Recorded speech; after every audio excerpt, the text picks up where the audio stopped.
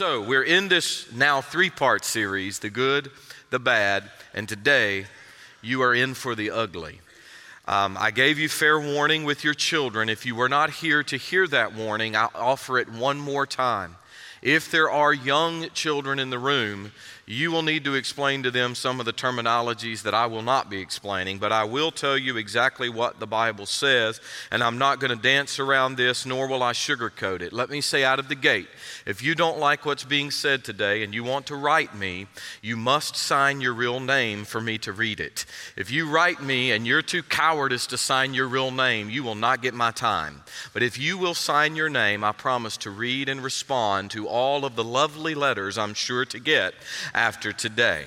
So, just so you know that going in, but we are not going to dance around the subject. And God does not whisper about sexual sin, as some pastors have said in recent days. Fire and brimstone is a shout from the mouth of Almighty God, not a whisper. And so He takes all sin seriously, especially that which is before us. Where have we been? Quickly, by way of review. Nothing is too hard for the Lord, even when circumstances seem impossible. Remember, Sarah, Abraham will have the son of promise. She will be 90 years old. Abraham will be 100 years old. So you should have that on your outline. Nothing is too hard for the Lord.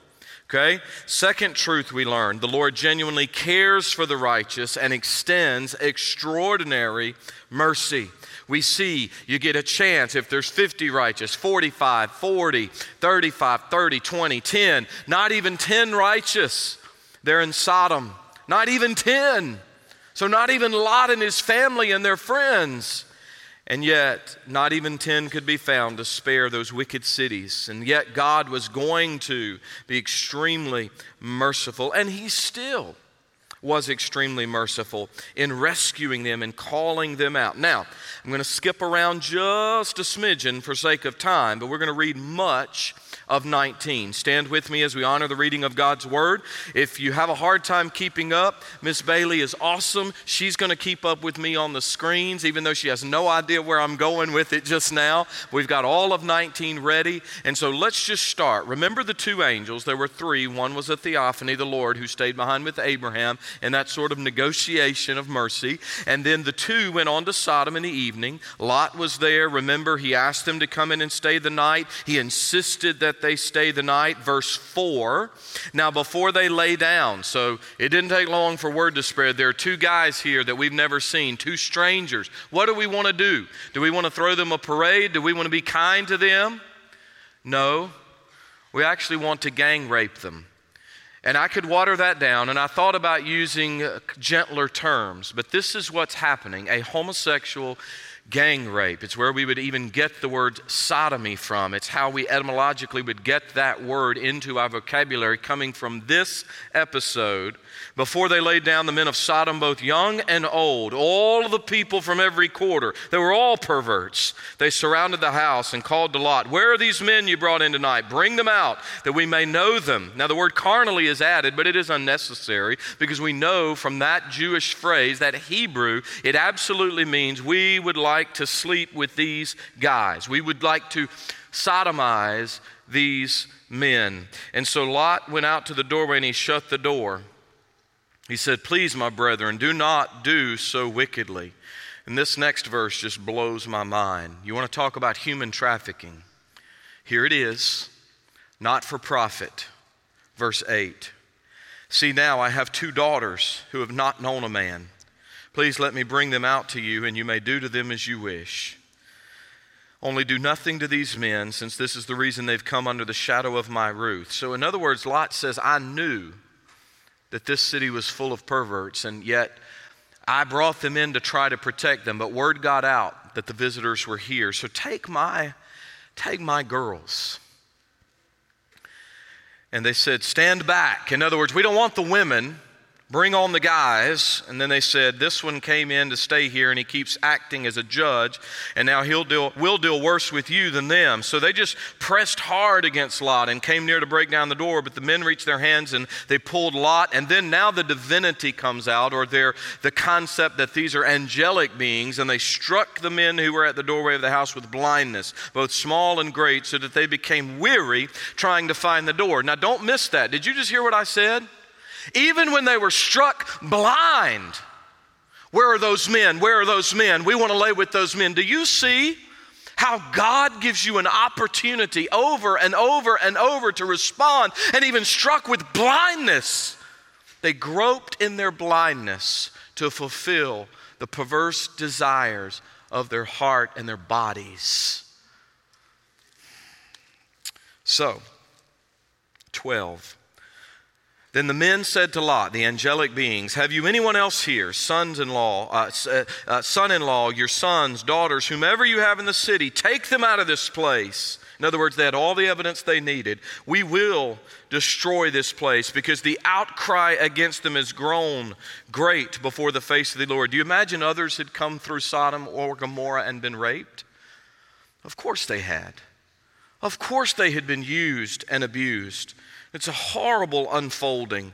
But he said, look, the groaning has become great before the face of the Lord. So the Lord, Yahweh, has sent us to destroy it. So Lot went out and spoke to his sons-in-law who had married his daughters. And he said, get up, get out of this place. The Lord will destroy the city. Watch this. But his sons-in-law, to him, they seemed like he was joking. Why?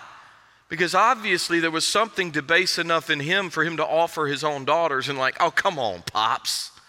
You're not serious. We can't take you seriously. But when morning dawned, the angels urged Lot to hurry, saying, arise, take your wife, your 2 daughters who are here, lest you be consumed in the punishment. And while he lingered, the men took hold of his hand. In other words, he knows. He knows the fire's about to fall. And he's just like, well, maybe we should take this, or maybe we should do that. And they're lingering. Listen to me. Don't you dare come into the house of the Lord today and linger when the judgment of God is coming for us all. Don't you dare linger. And what did these angels do? With hearts of mercy, they grabbed him. They grabbed his family members and they began to pull them out. They took hold of his hand. I'm going to tell you right now, if I could grab you by the heart and by the hand and say, let's go. I want you to know my God. I want you to seek safety. I want you to be redeemed. If I could grab you, I would, but there's only one who can grab you today. He is the Holy Spirit of the living God, and I'm praying he's going to grab some of you today. But don't you linger, because the fire's going to fall. The men took hold of his hand, verse 16, his wife's hand, the hands of his 2 daughters. The Lord, look at this, being merciful to him. They brought him out and set him outside the city. Now we're going to keep going. It said, escape for your life. Don't look back. All of this. Hurry, escape. He said, well, I don't want to go to this place, so I want to escape there. And so he said, look, just escape there. I'm in verse 22. I can't do anything until you escape. The sun had risen upon when Lot entered Zoar, and the Lord rained fire and brimstone, or brimstone and fire. That's not whispering, folks. That's a shout from heaven. He rained fire and brimstone on Sodom and Gomorrah and from the Lord out of the heavens, and he overthrew those cities and all the plain and all the inhabitants of the cities which grew on the ground. But, y'all know this part of the story, his wife looked back behind him. She became a pillar of salt. I'll try to explain that briefly in a moment. And Abraham went early in the morning and he saw it. So you know what that said to Abraham? What did that say? There weren't even 10. There weren't even 10. Not 10 people of God. Not 10 righteous people in that whole place, in all of Sodom and all of Gomorrah. And Abraham, he saw it, and then he looked there, and he saw the smoke of the land, and that God had destroyed the cities of the plain. But verse 29 said that God remembered Abraham, and he sent Lot out of the midst of the overthrow. And you think, man, that is really, really bad, right? So Mrs. Lot is gone. Lot escaped. His 2 daughters escaped. Okay, let's move on. Not quite. So he was up in Zoar in verse 30. He dwelt in the mountains with his 2 daughters. But the firstborn said to the younger in 31, our father is old. There's no man on the earth to come in, and it's the custom of all the earth. Come, let us make our father drink wine, and we will lie with him. that we may preserve the lineage of our fathers. So the two that were offered, it would appear they're the same two, are now twisting the perverse table and saying, let us commit incest and have children by our father. So the first one gets him drunk and lay with him, and she's pregnant. He doesn't even know it. The next one gets him drunk again. She lays with him. He's pregnant. In fact, verse 36, thus both the daughters of Lot were with child by their father. I know some of y'all say it's never been as bad as it is in America today. Really? Seriously? The firstborn is named Moab, the father of the Moabites, and then the second, Ben-Ami, the father of the Ammonites. Heavenly Father, there's really nothing in me that wanted to preach Genesis 19. The wonderful truth of preaching through books is that it forces us to look deeply into such twisted, ugly tales, real historical accounts that happened, worse than any horrible movie or soap opera or series, even on Sin to the Max. Lord, this is perverse and wicked and twisted, and it is the same today without Jesus. So let us remember there was one hope of salvation. That was to take God at His word and to escape the coming wrath. And all of these many thousands of years later, there is one hope of salvation. To place our hands by faith in the nail-scarred hands of Jesus and to escape the wrath which is to come, for the fire will fall again. And I pray that every person here, everyone in this room, everyone listening now and later would be ready to be safe and secure with the Lord when the fire falls. Speak to us clearly now. You have spoken through the word. Help us to see, to hear, to understand, and to apply the truth, even on a tough day like today. And for those who will be upset, for those who will be mad, I pray they wouldn't cut their hearing aid off just yet. That they would listen carefully and see if this truth accords with reality. And if it does, and if certainly it will, then they will repent. And they will trust you and find salvation for their soul. In Jesus' name I pray. Amen.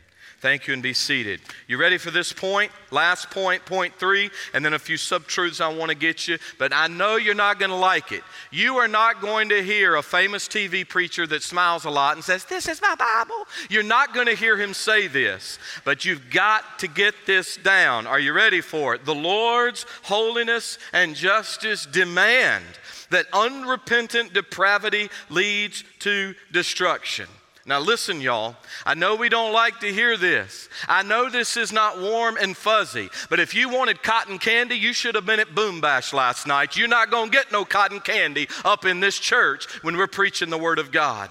Cotton candy stays on the football field. What we want to tell you is, if you don't repent, destruction is coming. How many people do you know that in their arrogance and sin have continued to walk a path of wickedness away from God, and eventually the fire fell? Eventually the light came on, and there was their hand in the proverbial cookie jar. Well, that's what's happening here to Sodom and Gomorrah. Notice I said it demands it, it requires it, it necessitates it, because God could not be just and God could not be holy if God allowed sin to go unpunished. Any sin, all sin. This is a beautiful place, a well-watered part of the earth. Many scholars say just maybe south of the Dead Sea. Some argue even swallowed up now by the Dead Sea, but in that general region, a beautiful area at that time. And so Lot is offering hospitality. We've already talked a lot about hospitality, and so I won't get back into that, but he's doing what he should do. But later text indicates he knew. He knew what the citizens around him were thinking. And so it makes it very clear in verse 4 that all of the men wanted to be perverse and attack and rape the two guests in Lot's home. Now, you know that homosexuality was considered a capital offense. And so their refusal to listen to reason and their unanimous insistence on violence as they rush toward the home, even in blindness, groping to have their desires fulfilled. You knew the fate of the cities were determined. They were set. They said, we want to know them carnally. And I know. God's attitude toward this behavior, I don't know why in the world this is being taught in a lot of churches today. I don't even know if they should be called churches. God's attitude toward this behavior has not changed. And some of you are thinking, but Pastor, that is an Old Testament issue. That was a capital offense from Leviticus 18:22 and 18:29 and Leviticus 20 and verse 13, and you're right. But are you forgetting in the New Testament, Romans 1:26, still considered an abomination? 1 Corinthians 6:9, that those who do such things will not inherit the kingdom of God. 1 Timothy 1:10, that they themselves are bound for destruction. Do you think God is whispering or God is stuttering about such things? He says this is wrong.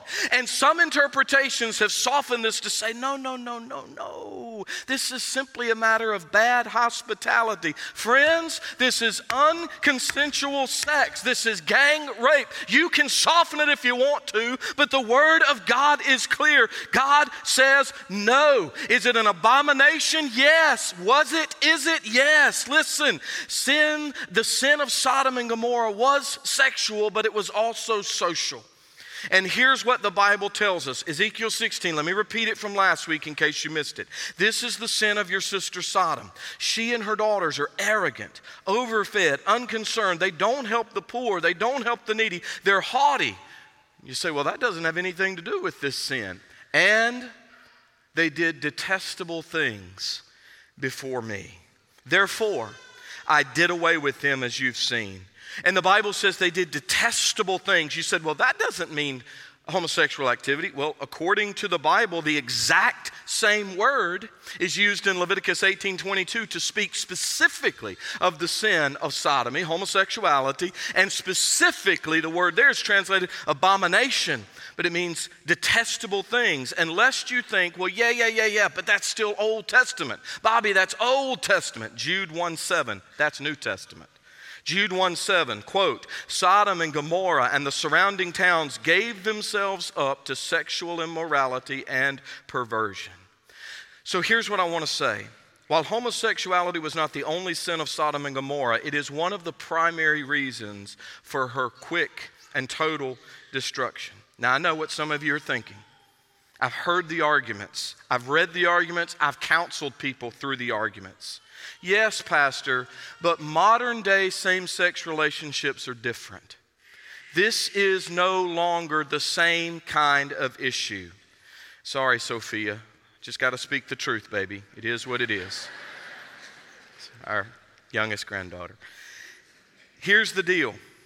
You say, but here's the thing, Pastor. That was a gang situation. If it's one loving man, one loving man, one loving woman, one loving woman, that's really okay. That's a different thing. Well, here's the problem.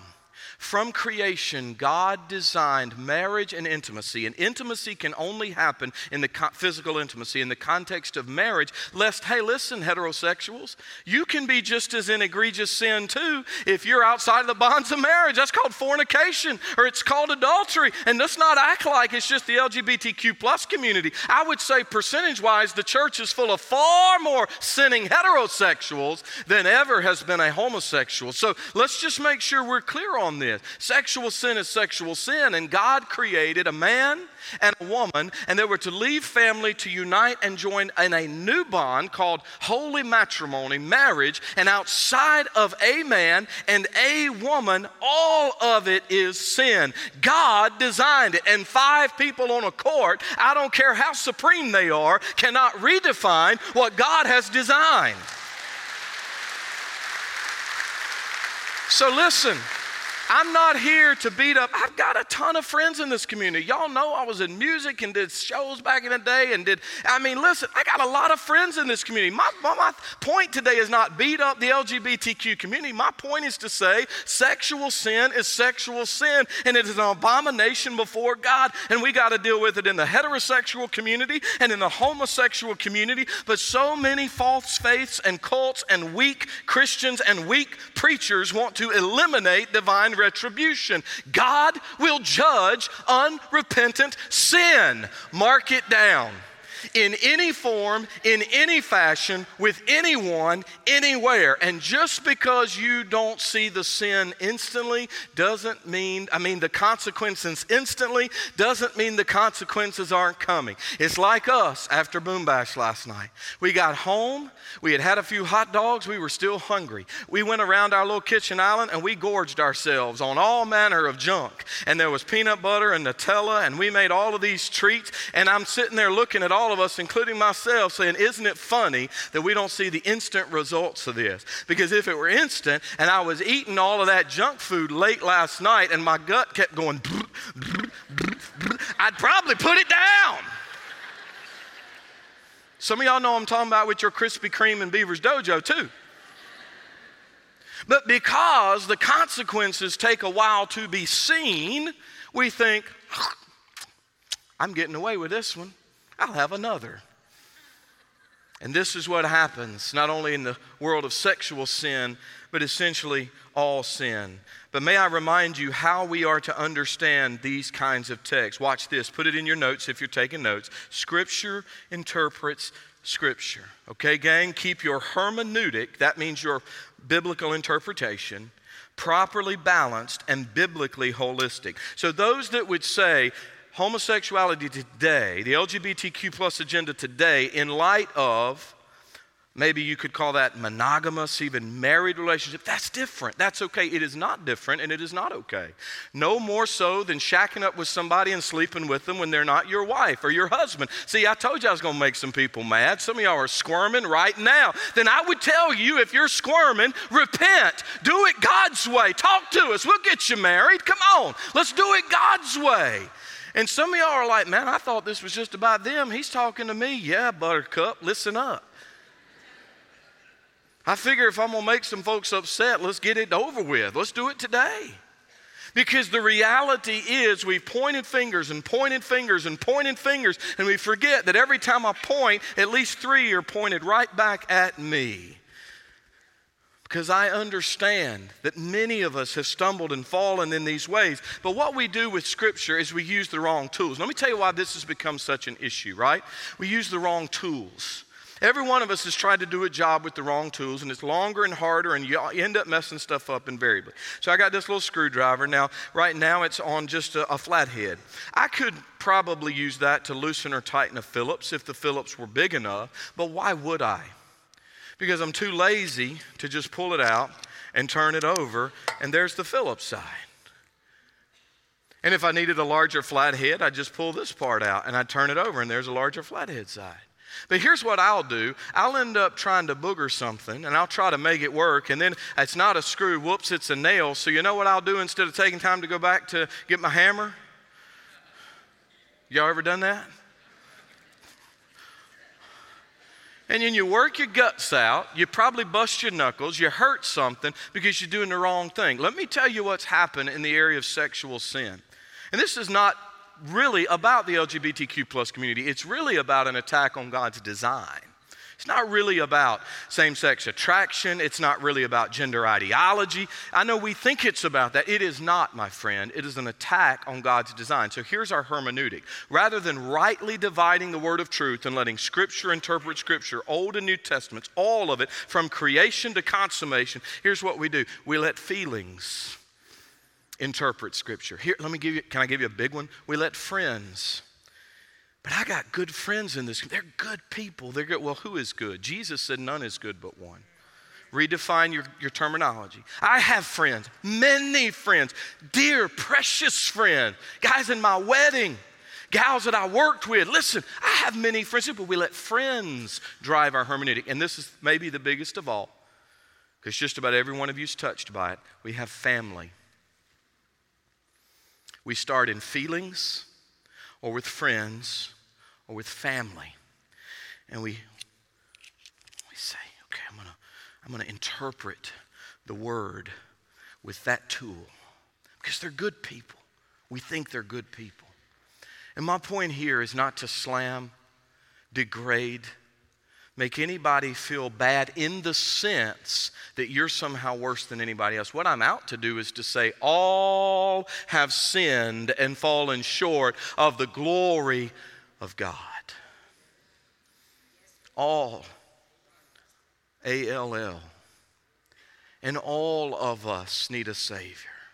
And we interpret Scripture from Scripture, not feelings, not friends, not family. We interpret the Bible. It is the right tool. It will interpret itself. And don't you think the designer, don't you think the one who created and made us gets a say on how we are to act and interact? Don't you think he has the primary say? So what's unfolding? Well, of course, sodomy is going on. And so Lot does something that I could hardly believe when I was old enough to understand it. Having 3 daughters and 2 granddaughters, I could hardly believe that he offered his 2 daughters. And you know what he said when he offered them? Do whatever y'all want to with them. Anybody else got daughters in the room? Can you fathom a mob of men, young and old, talk about human trafficking? Do whatever you want to with them. Now, some have said, yes, Pastor, but that's the lesser of 2 evils in the culture. Hospitality was even greater than family. But that does not mean that Lot was justified in his actions. This is a horrific, debased moment. How wicked do you have to be and far from God do you have to be to offer your own children? This is human trafficking, not for profit. Now, I want to talk to you about something. Last week, hundreds of you signed up for Sound of Freedom within a couple of minutes. The first 100 of you have locked in your tickets. You have been notified. You will go to the theater this Friday night. You'll chill in Oak Ridge. You'll have the nice, cushy seats. But so many of you wanted to see this. Here's what I want to do, because I want to make it especially easy for families with children. On August the 11th, the next Friday night, we are not going to put a cap on the number. You, your family, your friends, your neighbors, we're going to offer Sound of Freedom. We contacted Angel Studio directly. We said, could we possibly cut out the theater and pay per head? We'll pay you whatever you ask. And we will pay you to show this on our campus on this bright, new, beautiful screen. Oh, that just showed my air conditioning right there. That was great. Can we show it in-house? And listen to this. We're going to offer, for birth to 12 years old, free child care. Absolutely free, with lessons, snacks, fun, games, Bible.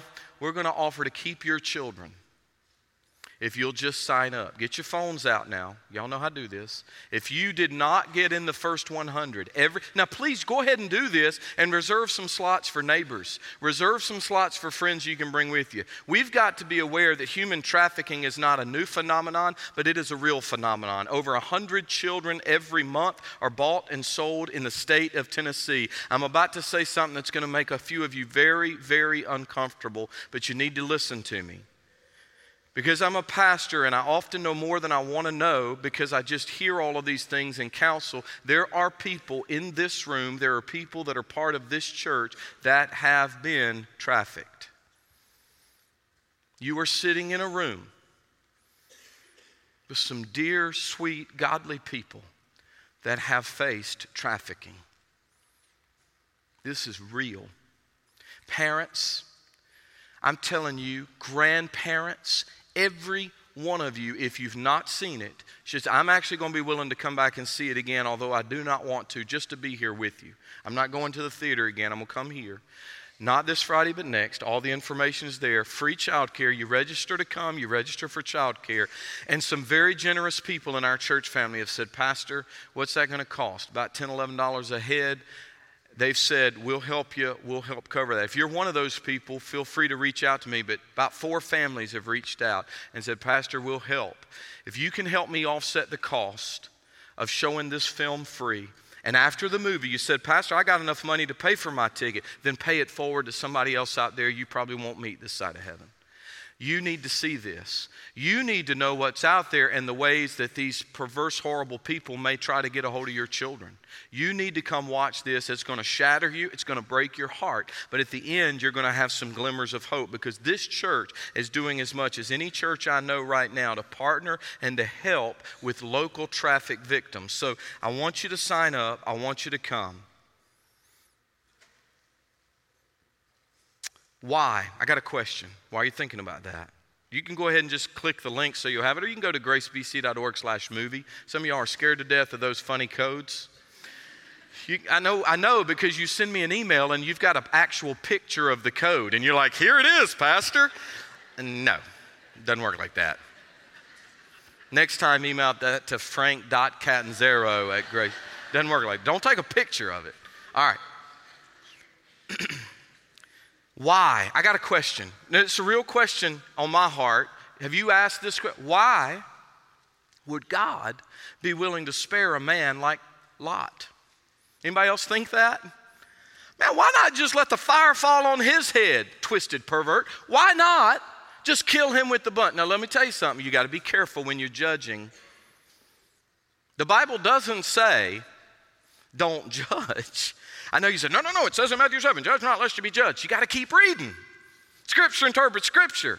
It says, no, first remove the plank from your own eye, then you'll see clearly to help your brother remove the speck from his eye. We do say, yes, this is what God says. No, don't do that. God says, thou shalt not. We do say such things. But how in the world could God save a horrible guy like Lot? Well, you got to listen to 2 Peter 2:6-8. This is going to blow your mind. 2 Peter, which is equally inspired, it is equally Scripture. And turning the cities of Sodom and Gomorrah into ashes, he condemned them to destruction, making them an example to those who afterward would live ungodly. So that's why God did it. It's an example to us.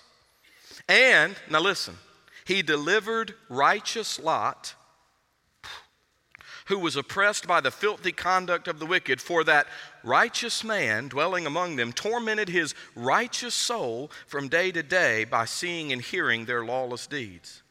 Are you kidding me? I wish that wasn't in the Bible. You ever read a verse and you go, man, I wish that wasn't there. Righteous Lot, righteous. Are you kidding me? It's a good reminder to me, and I hope to you, that man does not see as God sees. Man looks at the outward appearance, and the Lord looks at the heart.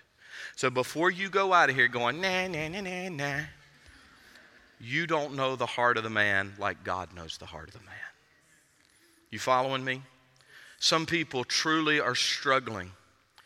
They are truly enslaved to their sin. And listen to me now, they need Jesus Christ to begin to transform them from the inside out. There was something in Lot that was righteous, even though I feel like him offering his daughter was equally, if not more wicked than the homosexual activity they were trying to engage in and the gang stuff. I was sickened to my stomach. But are we quick to judge? Sure we are. Of course we are. Like they judged Jean Valjean in Les Mis. Some of you remember that story. He was imprisoned all those years, but he was trying to steal a little bread for his sister's kids who were starving to death. And you say, now wait a minute, Pastor, stealing's always wrong. Yes, it is. But don't you need to know context sometimes? And do you really know what another man's facing if you're not in his skin? Not just in his shoes, brother, in his skin. You know how God knows what we face? Because he came in the flesh. Jesus is God in flesh.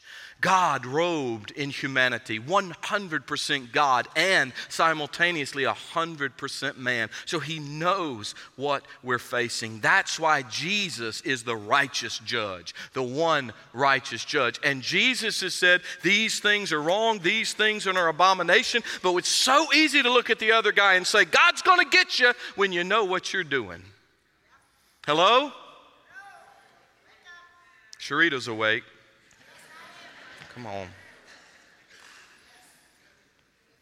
Did Lot have 4 daughters or 2 daughters? We don't know. It says 2 married and then 2 virginal. It could have been that they were betrothed. They call that married, and they just hadn't slept with the guys. Don't get hung up in the small stuff. Easy ways to explain that. Either he lost 2 daughters, or my opinion, I believe it's the best interpretation, he had 2 daughters that were married, so they called the guys sons-in-law, but they hadn't consummated the marriage yet. So it was in that 1-year-ish betrothal period. So kind of like Joseph and Mary. Don't get hung up in that. The point was they escaped, right? But they did linger. They lingered so long that the angels had to grab them by the hands, and then the brimstone and the fire fell. Now, what was that? Could have been a volcanic eruption, could have been an earthquake and volcanic activity, could have been God just going poof, and letting the fire fall. Man, if God can make it all with the word, God can certainly destroy it just as easily.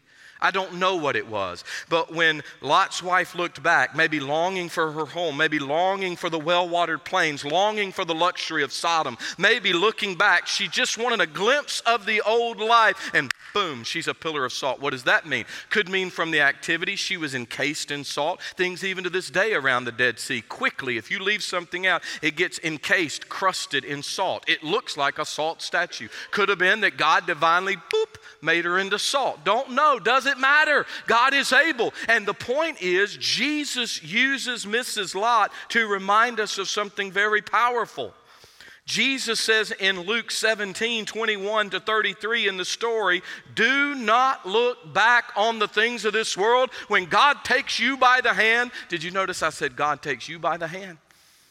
I know they love it when I move this fast out of the light. When God takes you by the hand, because that's what salvation is. You think it's you taking God by the hand. It's God taking you by the hand. You're just now willing and ready for God to take you by the hand. But when he does take you by the hand and he leads you toward the promised land, Jesus says very clearly, don't you look back. You are not missing anything from that old life. And as one who kind of lived, I'm sorry, my mama is here now. I love you, mama, and I was good some of the time, but who lived like the devil just a little bit in a few years before I met Miss Cindy, my Holy Spirit with skin on. As one who was a little far from God for a season, let me tell you right now, this life walking with Jesus is so much better and grander and more fulfilling and abundant, and I don't need to look back. And you don't need to look back. You don't need to long for the things that were BC. For me, before Christ and before Cindy. You don't need to look back into those things. In fact, I've written, don't look back on the things of this world or your past when God calls you to move on. So Jesus says that's what's up with Mrs. Lot. She kept looking back. And the best archaeological evidence locates Sodom and Gomorrah south of the Dead Sea region. As I said, it's a Lasane Peninsula. Don't worry about all that. The point is that Lot kind of him-hawed around. No, I don't want to go here. Let me go there. Maybe he was afraid to dwell in Zoar. He felt the people were going to rise up against him. Hey, you're the reason they destroyed Sodom and Gomorrah. How did you escape? And my cousin Eddie over there got, put under the ash. How did you get out? But anyway, he goes to live by himself. They go into the mountains. And the immoral philosophy of Sodom and Gomorrah had so corrupted the thinking of Lot's daughters that they said, I got an idea. All the boys around are gone. Our betrothed, I think these are the ones, but even if it was 2 virginal daughters that weren't betrothed, the guys are nowhere to be found, kind of like Baal. When he got all woe is me, and God said, stop it. I mean, not Baal, Elijah, when the prophets of Baal were smote, and he said, woe is me, I alone am saved. And he said, no, man, there's a whole bunch of people that hadn't bowed the knee to Baal. And so these girls think they're all alone. They're afraid that the lineage of their family will die, and so they said, we've got a brilliant idea. How about, first we get our daddy drunk, which is uniformly condemned in the Bible. And then secondly, how about we each take turns sleeping with him and see if we can't get pregnant by him? See, sometimes we think our world is the worst of all worlds. Friends, sin has been doing horrible things from the beginning of all time. And these girls, in fact, sleep with their father. Now, again, how in the world is he not smart enough to know he got drunk this night, something happened? He got drunk that night, I don't know. They really lit him up with some potent wine or something, that's all I can tell you. But this is the beginning of the Moabites and the Ammonites. There would be problems with the Moabites and the Ammonites all throughout history, just like the Ishmaelites that we've talked about before. Now here's what's crazy. The episode of incest ends the story of Lot. When did Lot die? Where did Lot die? What's the rest of his life? Radio silence. You know why Scripture no longer points us to Lot? Because God's salvation is quickly coming through Abraham. In fact, next week, after we leave all this filth, I have one of the most beautiful, powerful, evangelistic, God-centered, incredible messages. Do you remember what God told Abraham to do with Isaac, the son of promise? You remember what he said? We're going to unpack all of that tomorrow, next week. You can come tomorrow. Where God guides, God provides. But do you realize that even Sodom and Gomorrah have become bywords in our culture? Even non-Christians know these words. Non-believers know the word sodomy. This is a regular part of our modern vocabulary, in a sense. And Jesus used Sodom as an example of righteous judgment. He even told them in Capernaum, he said, it'll be more tolerable for the land of Sodom in the day of judgment than you. Ruth Graham was famously said to have said, she read one of Billy Graham's manuscripts, and he was writing about the moral decay in America. And Ruth Graham, she's reported to have said, quote, if God does not judge America, he will need to apologize to Sodom and Gomorrah. You've heard that. I don't know that she said it. The point is this. Are there some twisted things around us? Yeah, church, but listen to me. If you're not in a homosexual, LGBTQ situation, relationship, I would dare say there may be some heterosexual sin going on. So be very careful, because sin is sin. And God takes sin seriously, and unrepentant sin will be judged and destruction will come. But let us not sugarcoat the reality that this is all wrong in the eyes of God. And you know what's very interesting? When Jesus said that Capernaum would be judged, he says it will be worse for Capernaum than it will be for Sodom and Gomorrah. Why? Because God judges based on knowledge. And you're here today. You've heard the truth. You know deep in your heart the truth.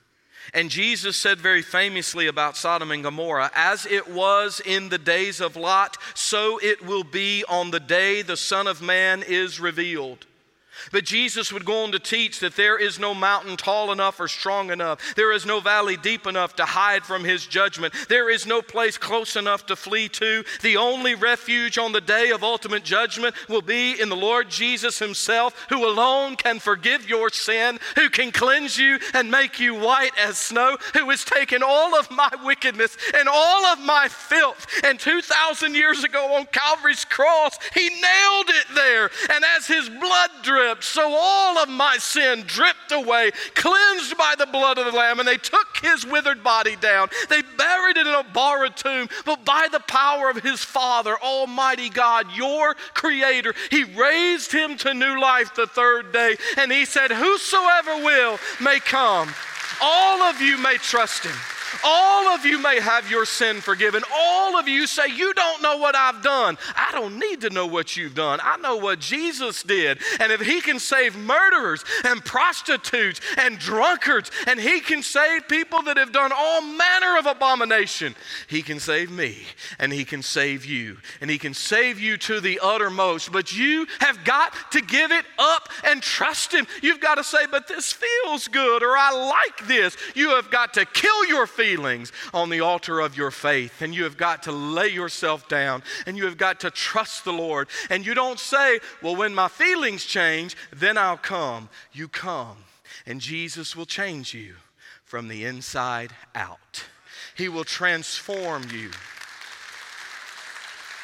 Nothing is too hard for the Lord. We're reviewing, even when circumstances seem impossible. The Lord genuinely cares for the righteous and extends extraordinary mercy. You are here today because God has extended you this opportunity in his mercy. As I told some folks last night, some folks that were drenched and tired, and I said, could it be that God let the storm rage overhead to put you in this gym for a moment to hear the gospel, and that you could be transformed? And God did a work. And the Lord's holiness and justice demand that unrepentant depravity leads to destruction. as the worship band comes up, I want you to think about this title. And we'll close with this. Very simple. The good. God made people because He wanted to, not because He had to. God had a perfect relationship among the Trinity of Father, Son, and Spirit before any of this was. He made you because He wanted to make you. He made you in His image and according to His likeness. He made them male and He made them female. We're not going to go down that road today, but you understand.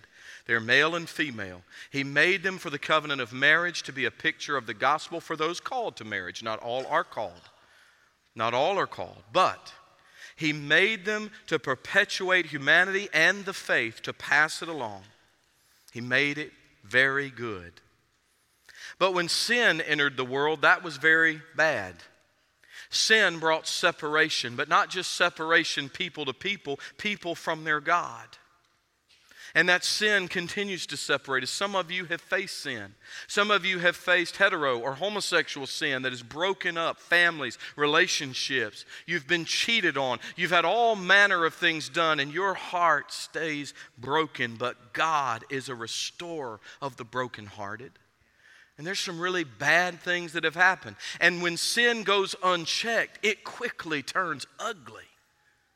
It is ugly what happens in a sin-cursed world. It is ugly that people go out there and they drink too much and they get behind the wheel of their car and they slaughter an innocent family. It is ugly what sin can do. This episode is ugly. You come and watch Sound of Freedom with us and you see these little tiny children and the perverts going to the window and closing the curtain. It's all they have to show on the film, and you know what that horrible wicked man is about to do because sin is ugly, and you say, I would never do such a thing. The Bible says, consider yourself also lest you fall, for without Jesus we are all capable of the ugly, my friends, the ugly.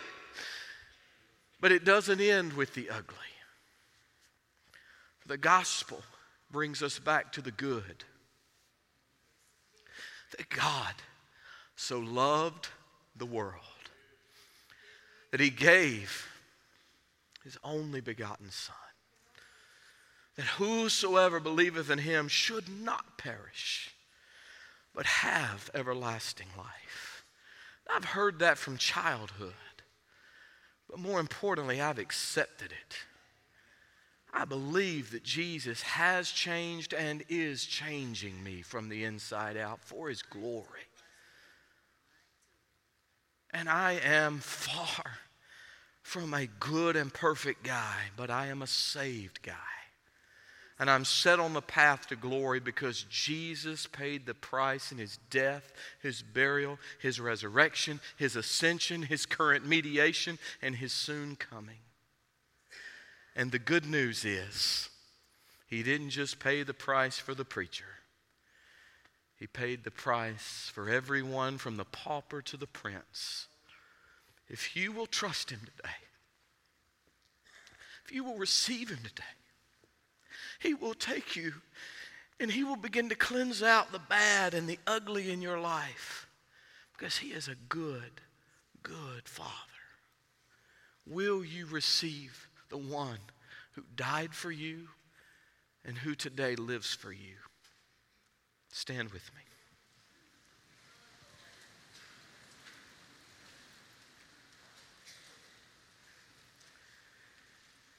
Pastors and counselors are here to receive you. If you simply want to come and pray, I would ask that anybody that has seen this film, if you're willing, and you've been touched with it as I have, if you're willing to come and pray that God would bring multiplied hundreds, if not thousands, through the generosity of our church and people to come see this, be aware of this, and then listen to me. At the end of the film, we're going to have experts here just for a few minutes to talk to you. How can I be involved? What can I do? What can I do to make a difference? You say, Pastor, what could we possibly do? Ask some homeless folks downtown today if you go by. They were touched last night because of the generosity of this lighthouse called Grace. And you say, yeah, that's temporary, but when we add Jesus to it and the gospel to it, it can become eternal. And the impacts we're making on human trafficking in this community right now are becoming eternal. They'll share some testimonies with you. I don't have time. But if you're willing to come today and pray. Now, if you need to make a decision, go straight to a pastor or counselor. But if you're willing to come and I don't know why we can't saturate the altar, Jeff. I don't know why the carpet has to be so dry down here. I don't understand why the people of God can't be so burdened over the perversion of the culture and what's going on in our world. And it's not new. Apart from God, it's been going on for many, many generations. It's not new. But could we not be broken to the point of begging God, let me be part of the solution and never part of the problem? If you're willing to pray and beg God and then raise awareness on this and many other things, listen, my point today has not been to be ugly or divisive, but it is to speak the truth.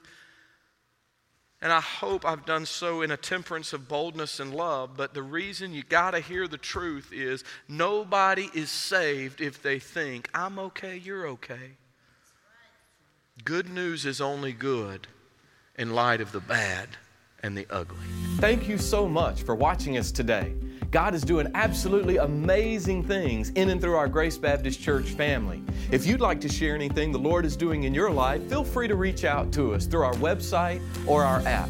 And if you're ever in the Knoxville area, come by and worship with us and our family of faith here at Grace Baptist Church.